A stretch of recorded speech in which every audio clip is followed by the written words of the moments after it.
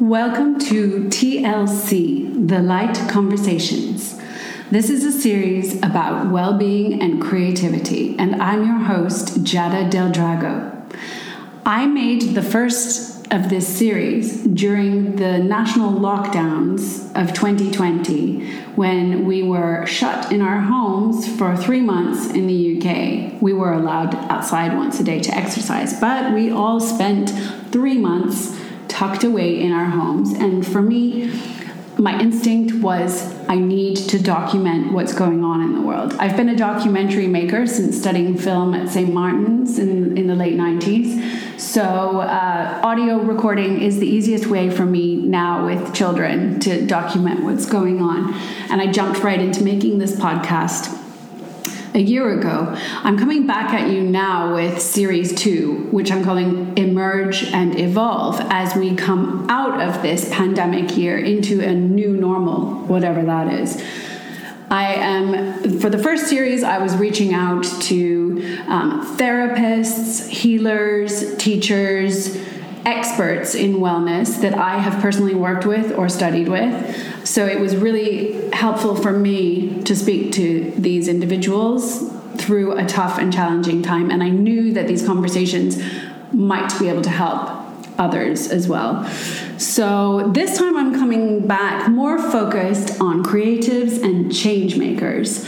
I'm really excited today to interview Corinne Griffiths, a mindfulness and change consultant and the creator of Calmify.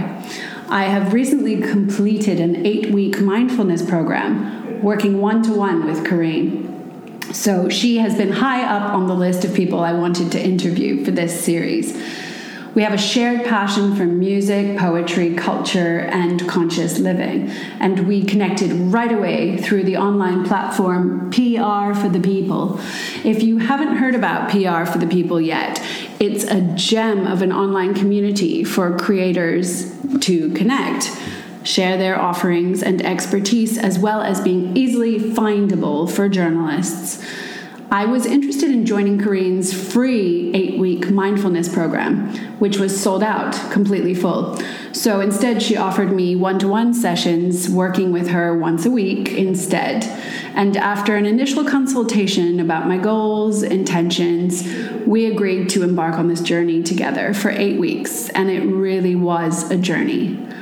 My own personal experience with mindfulness as a specific modality or wellness tool began in 2017 at the Brighton Center for Psychotherapy when I signed up for an 8-week MBCT course. That stands for Mindfulness-Based Cognitive Therapy. It was a huge game changer for me, and I often tell people that out of all of my holistic studies, from Reiki to crystals to yoga to shamanism, over the last 20 years, mindfulness has been the simplest and the most useful tool. I've been through a lot mentally during this pandemic year, a mixture of complete overwhelm and shut down autopilot. So I decided a mindfulness refresher was essential as I emerge personally back out into the world, reconnecting with people in real life, socializing, networking, and working. I felt I needed a reminder on the practical tools for living a mindful life. And what does an expert do? They turn to the experts for guidance. So over 8 weeks, we worked through the 8 mindfulness principles, and each week I was given homework exercises to incorporate into daily life, as well as guided meditations to listen to each day. I can highly recommend the study of mindfulness to everyone listening and would love to see it taught to young people in schools and universities. I imagine a world where mindful living is the norm and how differently we would all be relating to each other if we had these tools. There would certainly be more love, kindness, and acceptance in the world. And that is the world I want to live in. And that is the world I wish for my children to grow up in. So for now, I'll be the change I want to see. And I hope you find a way to connect with this information too. Be the love, be the light. Hear your voice, spirits call.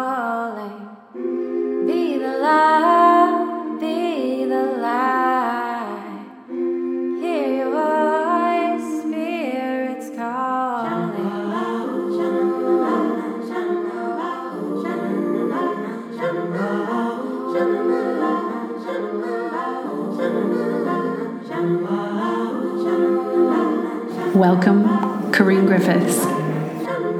Let's start with the 8 principles of mindfulness. What is mindfulness? What is it, and what are the 8 principles? Okay, so let's keep it simple, because I think that's what we want to try and do with mindfulness, is try and keep what it is simple. And that is about being in the present moment, non-judgmentally.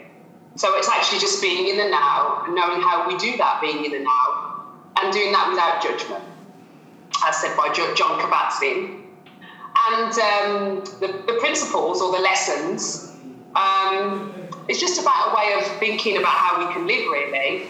The lessons of trusting more, curiosity, patience, non-striving. So we use those, and those are a handful, to talk about how we can be mindful, but with that sort of mindset, thinking about how we can live those attitudes, those lessons, and how we can apply those to our, daily life, basically.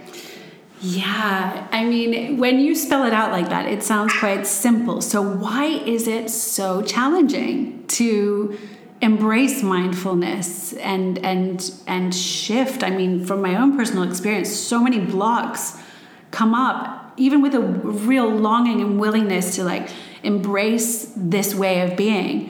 Why is it so difficult? Well, we're not ever taught to be still, really, in life. We're taught to do things. We're taught to do things, but we're programmed to do things. Our minds, our bodies are programmed to do things. So the balance sometimes can be a little bit off, in the sense of we are programmed, our life, information, all of that stuff is out at sort of time, things that we need to do in our lifetime. But we're never really kind of shown in life in any capacity, in any way, to kind of be still. Any time we're ever be still is going to bed, and you have no choice to be still because you're going to sleep. So it's not. I would say it's not a natural way of life to be still for moments of time and actually be present.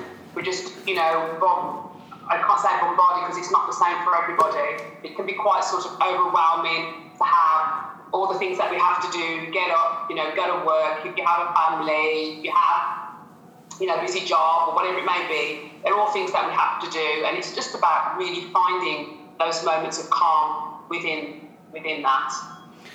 Right. So what would you say is a very immediate, fast track way to find a moment of calm? I would say mindfulness, always say from the back, mindfulness is not a fast track way of life.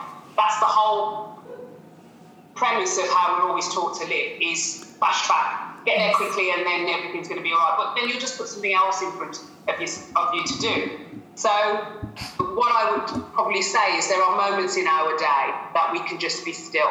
Moments where, like having a shower, where when we're in the shower, we watch how that water lands on us. We feel how that water feels when we're having that shower, or if you're having a drink, how you drink that drink, drinking it slowly, savouring that moment. These are all things that are in our day anyway, and it's just giving you that opportunity to be still or to slow that down and really observe. It's using your senses in all of these things, and the more that we use our senses, the more that we connect to our body, and the more that we have an opportunity to be calm in that. Yes, beautiful. And as you say that, I'm going to take a very conscious sip of water and notice how it tastes kind of sweet and it's kind of cold, and the glass I'm holding is really beautiful, and I wish I had one at home, and I wish I'd brought my Calmify glass in today too for this. But it tastes differently when I notice it. It tastes differently. Whereas if And it's also just noticing it, but not judging it, going, it tastes better, it tastes this, because again, we always then a label. Yeah. It is what it is. We're just drinking the water in this present moment, and it doesn't have to be anything else.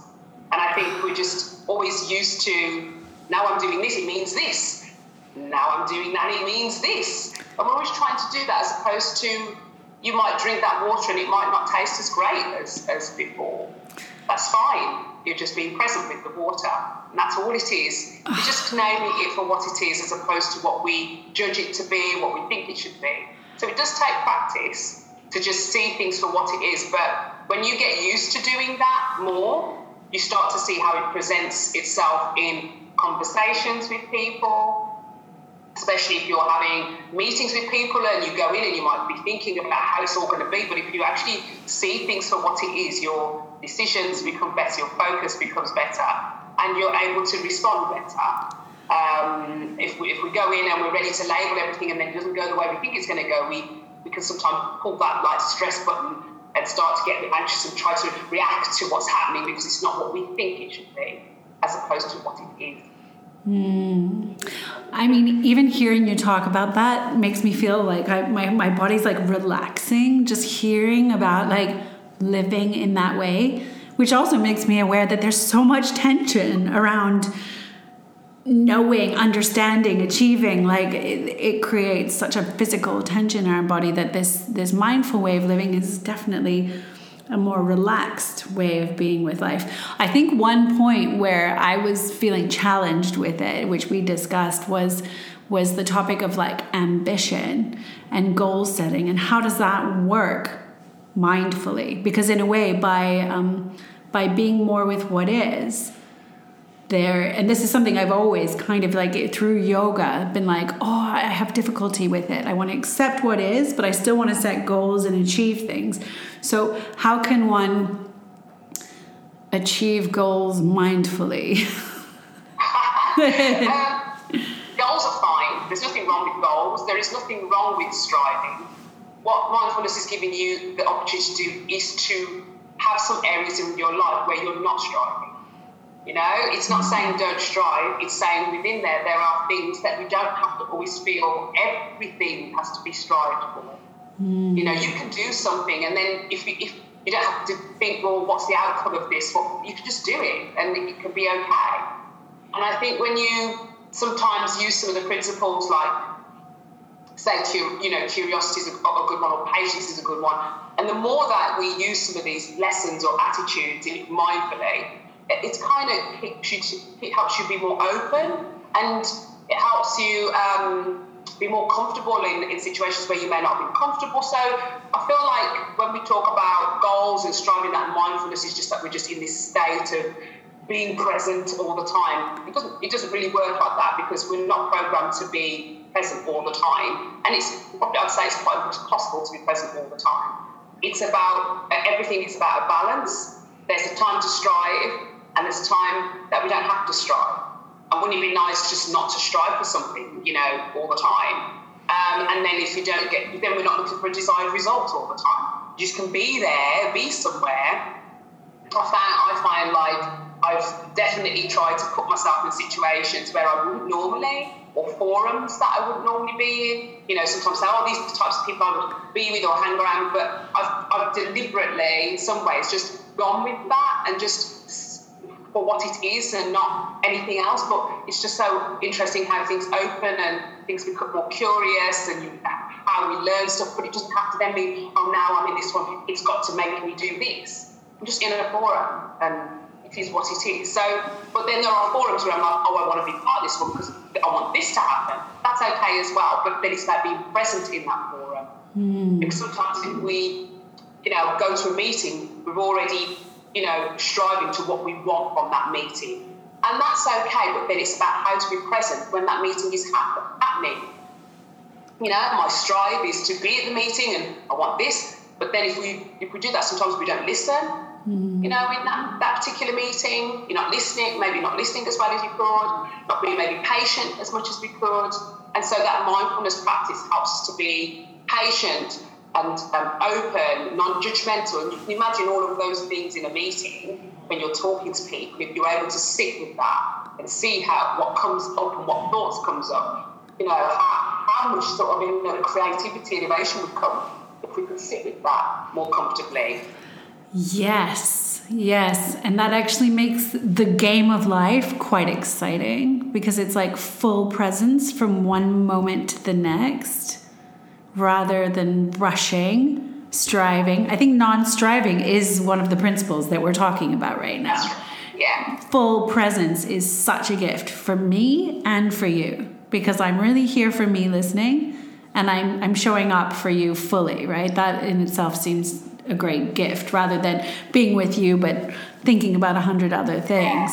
So and it's listening to and knowing you're listening to yourself. So when I teach, mindfulness and get people to think about stuff, I say this is about you really being self-aware of yourself and knowing how you operate, how your thoughts operate, how your emotions are in yourself, because you can't control somebody else's view of the world.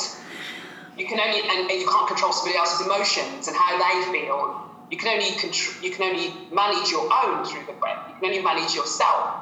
So the more that you are self-aware of how that presents itself for you, when you notice that, and it's not about it being good or bad either, because we tend to judge ourselves in that way. Oh, I'm feeling, oh no, and then it's about embracing that, noticing when that makes us feel uncomfortable, noticing how our mind works, noticing how our body feels, in all of that, and trying to use those techniques to feel calm in that. So it's our self, it's a real presence of self, but there's then an automatic, I suppose, because we're all interconnected, aren't we? So if that energy, I'm sitting present right now, you will feel that energy, you will notice that energy, and you will notice the impact of that energy of me being present and actively listening to you right now, or actively being quiet right now, or being present, because if I've got that myself isn't overruling you, kind of thing.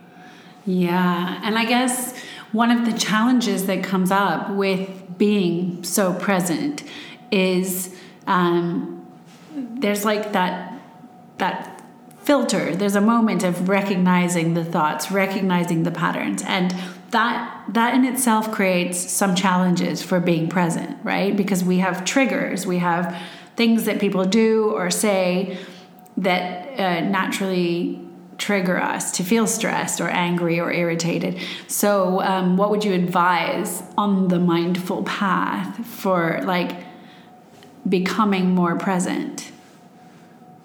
It's all practice. Anything is practice. There's nothing it's all about the practice. So you may find that if patience is a big thing for you, you're not patient, then there's meditations you can do around patience. You set that intention and you meditate around it.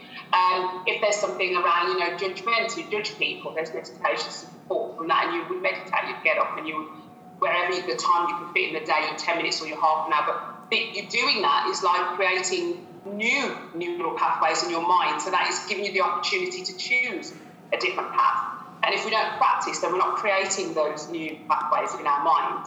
So all we have at the moment is what we know, and we go down the paths we know. And sometimes we go, oh, I know what's going to happen in that situation. Oh, this has happened before. And then we just play over the same thing. Oh, I knew it was going to happen. Like we're supposed to feel better about that. But actually, it would be great if we weren't always going down the same path all the time, and we were creating new paths. Or how is that? If I was more patient, what would that bring? Or if I was more trusting, what would that bring? If I wasn't striving to get what that means. So it's about creating those new pathways. And the more you practice that, the more that your brain has a chance to head there. But you have to practice it, understand how it affects you, the breath, being able to meditate around that, using the mindfulness in the day informally. And we say 10 minutes a day. The more the better with anything, like anything. If you say 10 minutes a day of practice is great. And if you can do more than that, then brilliant. But there's no quick fixes. There's no quick fixes. You can learn about it and etc. But there is no quick fixes. And I think that's great. That is not a quick fix. Why do we want it to be a quick fix? The question is why? Why can't we take our time? Why have we got to fix it now? Is it human nature to just do what we are familiar with, even if it's bad for us or toxic or creates problems for us? Doing what is familiar is the default mode of operating for everyone, rather than this new way of being might be better, but it's different, unknown, scary, and takes patience and effort. It's definitely not what we're you're constantly battling against what the external environment is telling us how to be. Yeah. So when I look at mindfulness, or when I teach mindfulness, I try and encourage people to trust what's happening in you more. Trusting you more as opposed to trusting what else is going on out there. How do we trust ourselves more? How do we become more patient with ourselves more? How do we give ourselves more kindness and compassion? And we're not really told those things. And then if it is, it can sometimes be perceived as being a bit self-indulgent and a bit selfish. But it's not all or nothing. It's a balance of things. Yeah, and nothing to go on if we're not anything to ourselves. Right. And if we are kind to ourselves, we are more likely to be kind with others. Whereas if we're harsh with ourselves, seems like we're probably not going to be so kind to others. So what's one step that someone could take to be kinder to themselves? One step to be kind to yourself. To the self. I think it's just recognizing what you think. It's recognizing how you feel. I don't really come from a place of going, well, just be kind to yourself, because kind has to have some meaning for you, and you have to kind of be able to visualize what that looks like for you, because it's such an individual thing. The words is one thing, but to explore what that means for you is a different thing. That's what I try and help people achieve, whether it be on their own or in the group experience, is that what does it feel like for you, non-judgmentally? There is no one size fits all when it comes to how you want to live your life mindfully. These are sets of principles, and then it's about how you take that into your own life, in whatever that looks like, non-judgmentally, So I think that's why mindfulness is so beautiful, because, as you say, it's not a cookie cutter tool. It's like each person can adapt it to what makes sense for them, and that makes it like easy for people to get into. Whereas other healing modalities, other personal development platforms may alienate some people. I feel like mindfulness is extremely inclusive because it can take so many different shapes or forms. But what I hear you saying about being kinder to the self, it feels like doing the journey of mindfulness in itself is self-care and kindness. You mentioned the meditations. Maybe could you talk a little bit about them? Like, how does a guided meditation work, and how does it help change the way you think? Yeah, so the meditation, so typically when you go through sort of the program or the experience itself, you just start off with helping people understand at the beginning the importance of the breath and the function of our bodies. I say that the breath is your best friend, and it's with you all the time, and sometimes we take it for granted, but we sometimes need to understand that that's kind of the anchor for who we are and what we are, but we are nothing without it. Literally. So we start off by helping people understand that connection to the breath, the body and the breath. And as you go through, your weeks of learning, which as you'll know, you then start to understand how the breath operates, and where it sits, how it makes you feel, and then how that is in your body, connecting to the breath in your body, and noticing how that feels and relaxing that across your body. And then we do that in movement, and we do that in nature, so that you start to kind of go on a bit of a journey, I would say, of the very basics of fundamentals of the breath and the importance of your breath and body, and how to see that without it being maybe this aesthetic thing. The way that we can embrace our body, no matter who you are, what you are, shape, size, diverse, what doesn't matter. It's about how we embrace our breath and that body. This thing that we get up and move as a machine every day, and how do we treat it for the beauty that it is, not aesthetically, but what it does for us, So we go on a journey of understanding that, and then how then it presents itself when we start to go through some of those exercises that we said around thinking about our thoughts, thinking about real life scenarios. So we take it from that beginner's mindset, seeing things for the first time. How does it feel like to feel the breath, being aware? What does it feel like for you? And then we take it on a journey so that by the time you finish that, you know how to use it in day-to-day life. That's kind of how the sort of 6-8 week program sort of works, that you go from the basics through to, if I'm in a situation, this is how I can use it. My short meditations, each day I know I've got an opportunity to be mindful. I've got times to be mindful when I'm outside, when I'm driving the car, when I'm on the train. So it's about integrating it into that experience of your life, really. And whatever works for you. No one size fits all. I have to say, since this year of lockdowns and since doing the course, I've noticed now that whenever I get out of the house, I take a deep breath and it feels like the most delicious liquid, like getting outside in the fresh air after a year of experience. And I feel like I step out of the house and I breathe in fresh air from the outdoors, like so mindfully. And that's such a great way to step out of the home. And I think that's probably also because I moved away from the city. So there's this like mindful appreciation, gratitude. I think gratitude is a really big part of the process. And the other word that I highlighted here, which came up quite a bit in the journey with you, was intuition. And could we talk a bit about intuition and ways to connect to it through mindfulness? What is intuition? Yeah, I think I believe that most of the answers about anything are in ourselves already. We seek answers, but the actual answers are in us.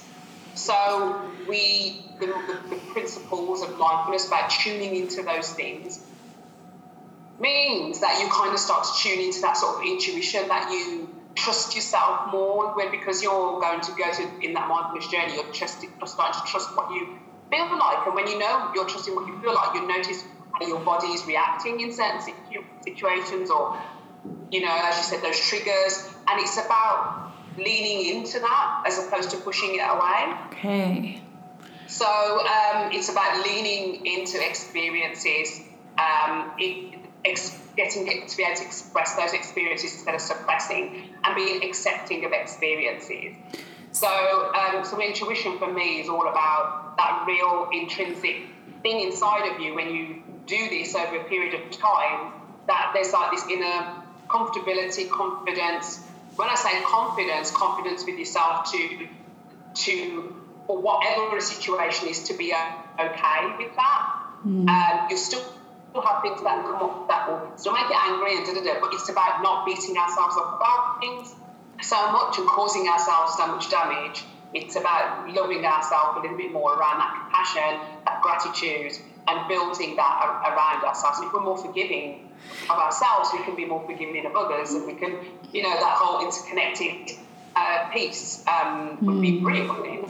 I just want to backtrack to when you said lean into experiences. Can you go into that a bit more? What does that mean, to lean into an experience?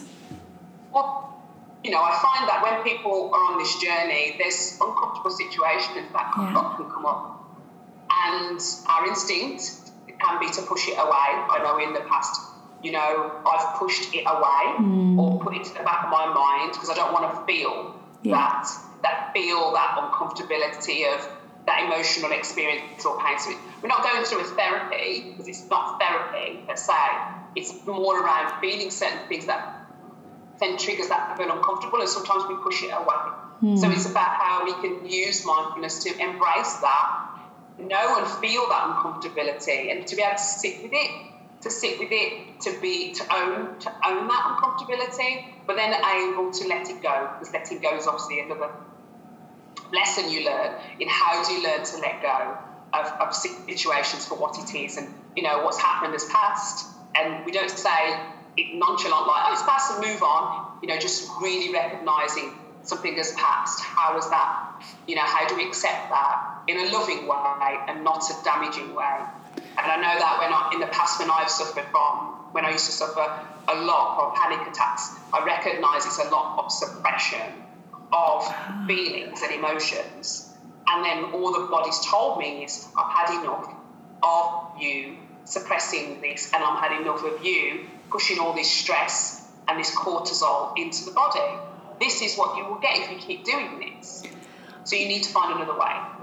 That's really interesting what you just said, that panic attacks are mainly caused by emotions being swallowed and suppressed. So unexpressed, that would make sense, because for most people, panic attacks begin with the throat closing, and that's like communication and expression.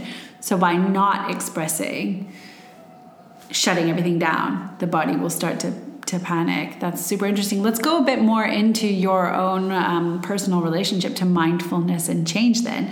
On that note, what inspired you to study it, to teach it, and to create Calmify?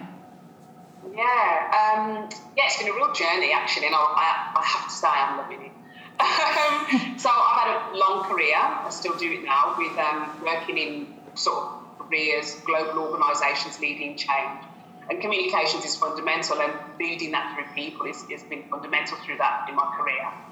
But after going through my own personal challenges, as I mentioned, anxiety, panic attacks, and losing my brother as well, mindfulness kind of became sort of my best friend, really, because I think when that overspill of trauma in your life, a lot of trauma happening all at the same time or a period of time, I found that mindfulness was the thing that kept me as my forever friend, really, because it taught me to be present with what was happening, and by being present with it more and understanding what's happening now more and trying to be kind to myself more has helped manage that as well. So I decided to become a mindfulness teacher because I loved doing it so much and was just reaping in the benefits, especially in the pandemic. I noticed how much I just wasn't reacting to everything that's going on.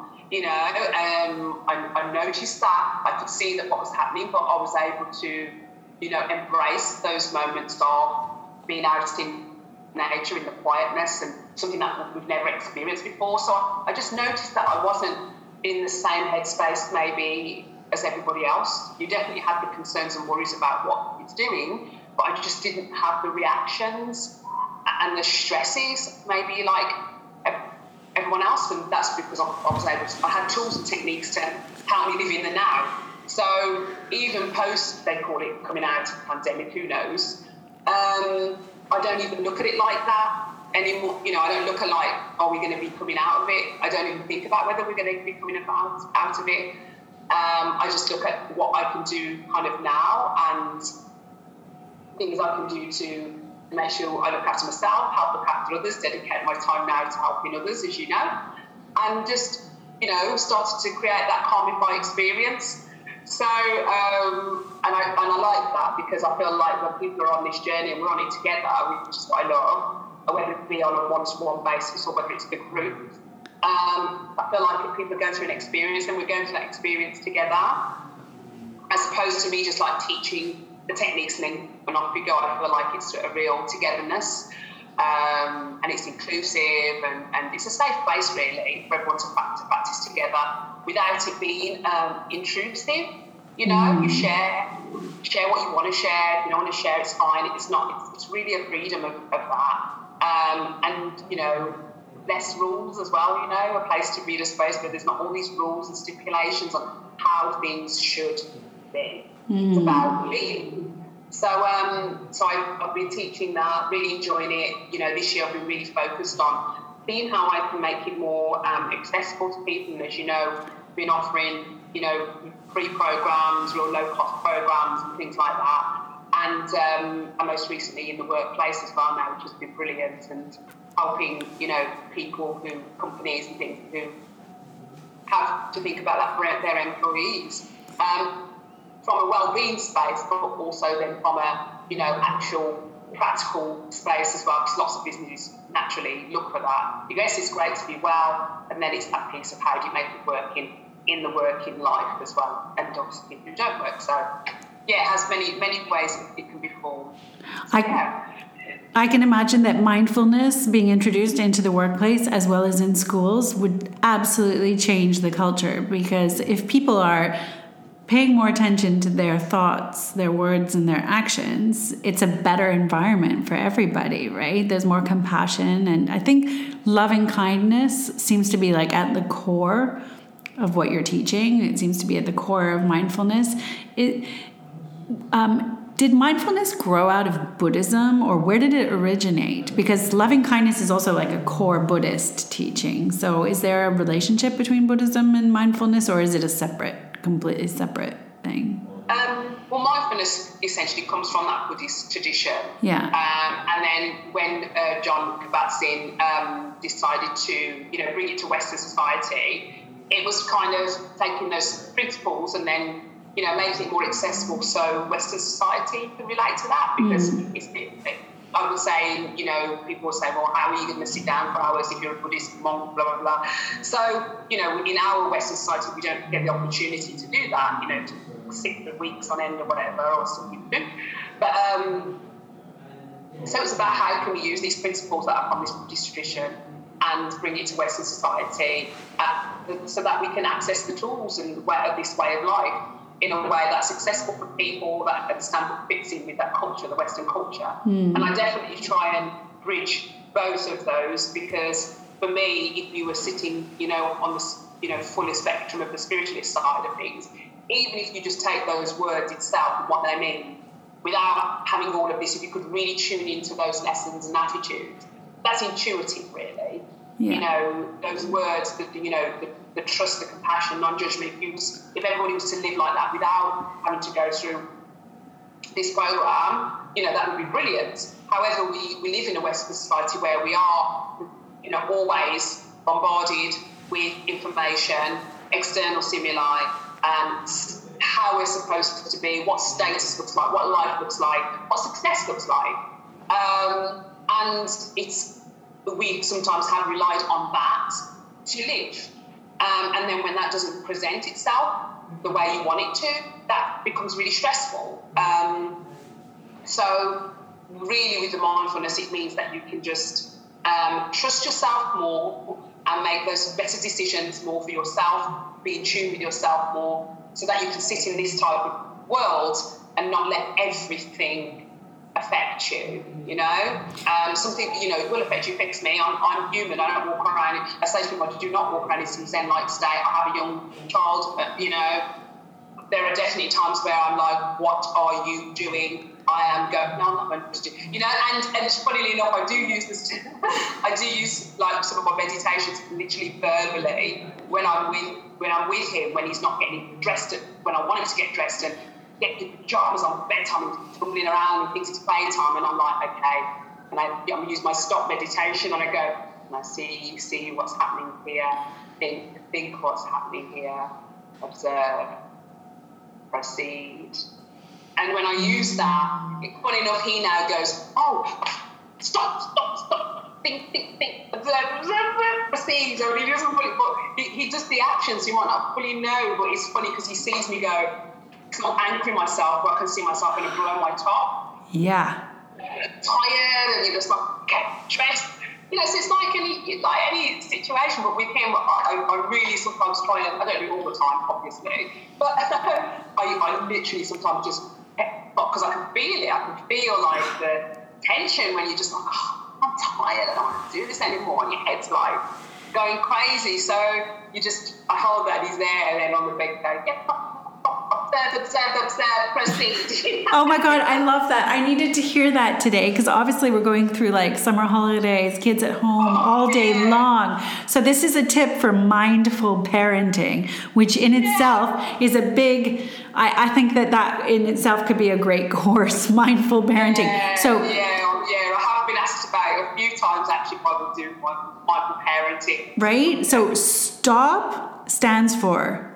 S.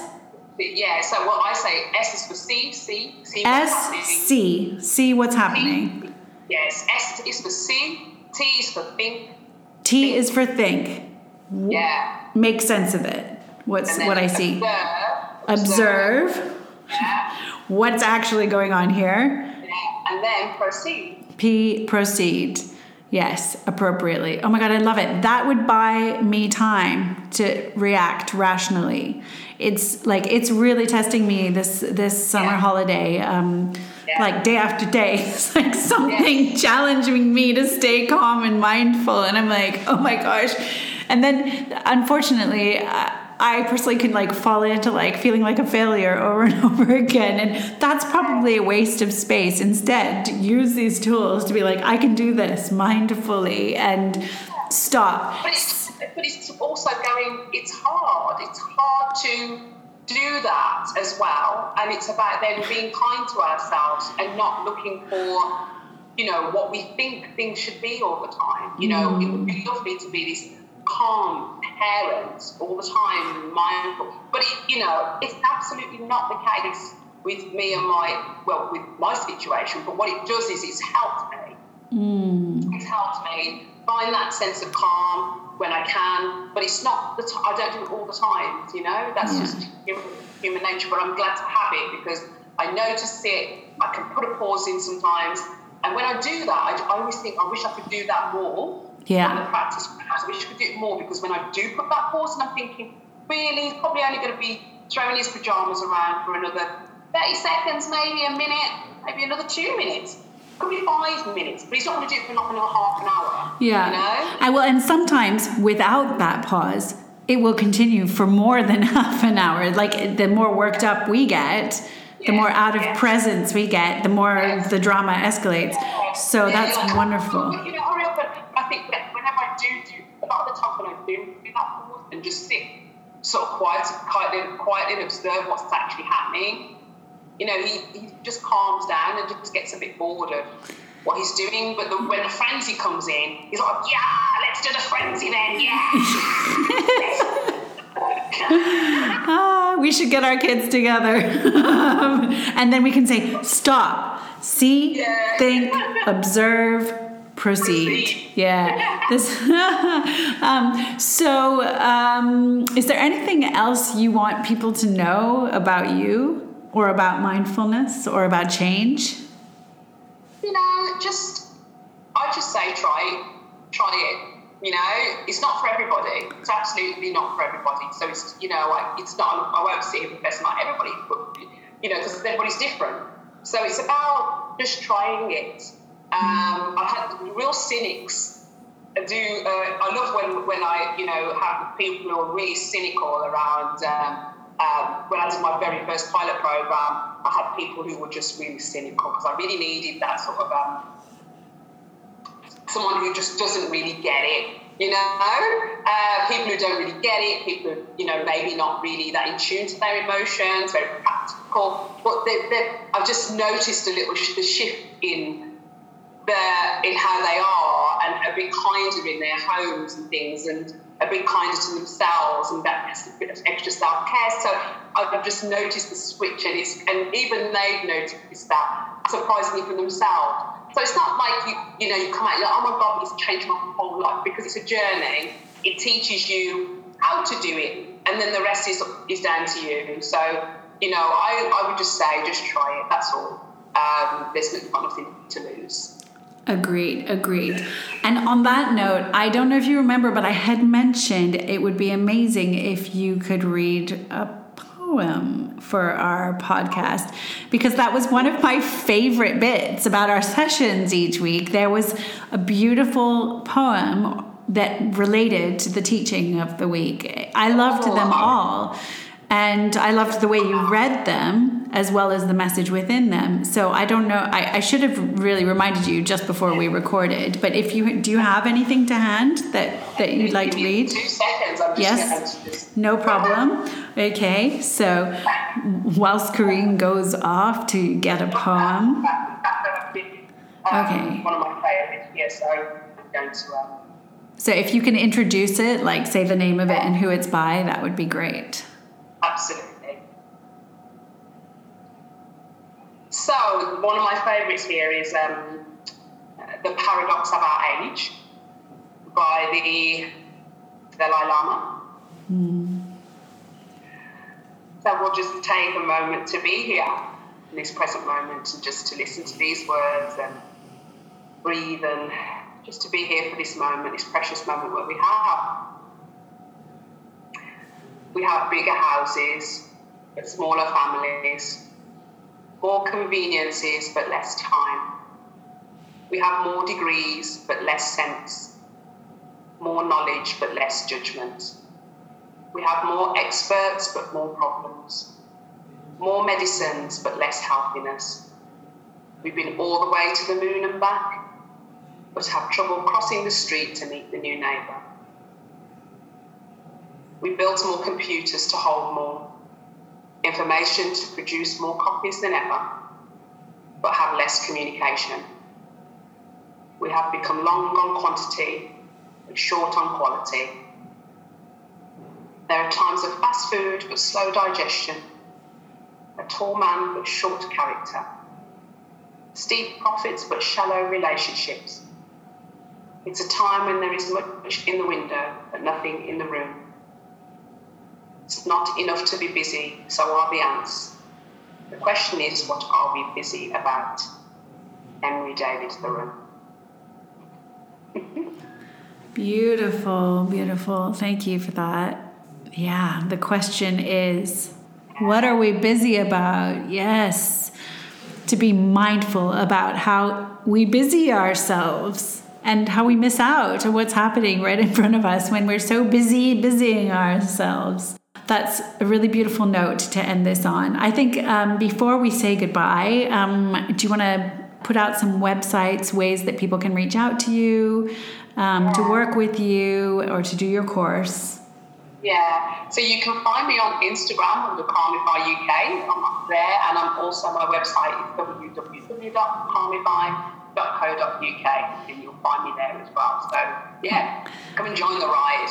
It really was an adventure. I'm sad that it's over, and I'm so happy we can kind of connect this way at the end of the journey, to have a talk about it. It was a beautiful experience, and I really wish these tools were taught to young people in high school.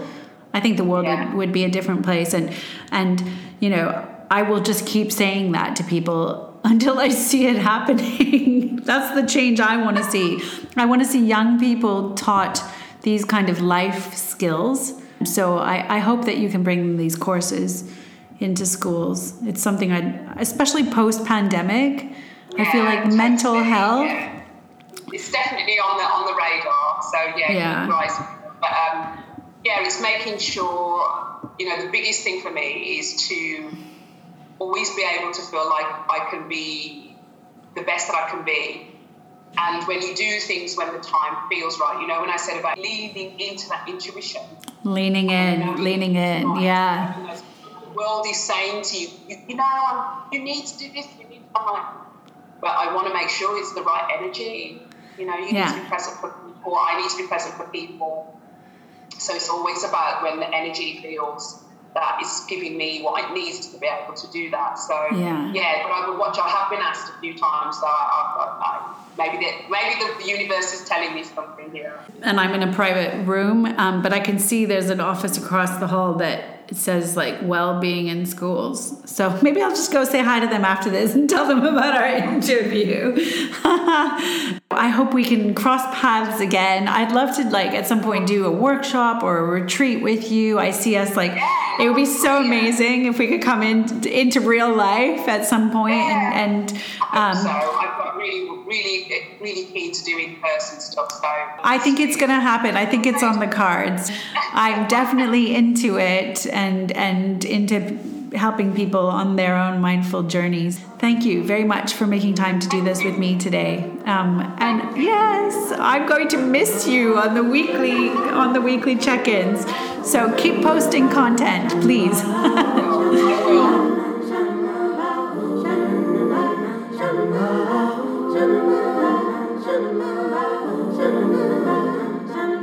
Awaken to the rhythm of the falling rain. Surrender to the moment, let it wash your pain away. Awaken to the rhythm of the falling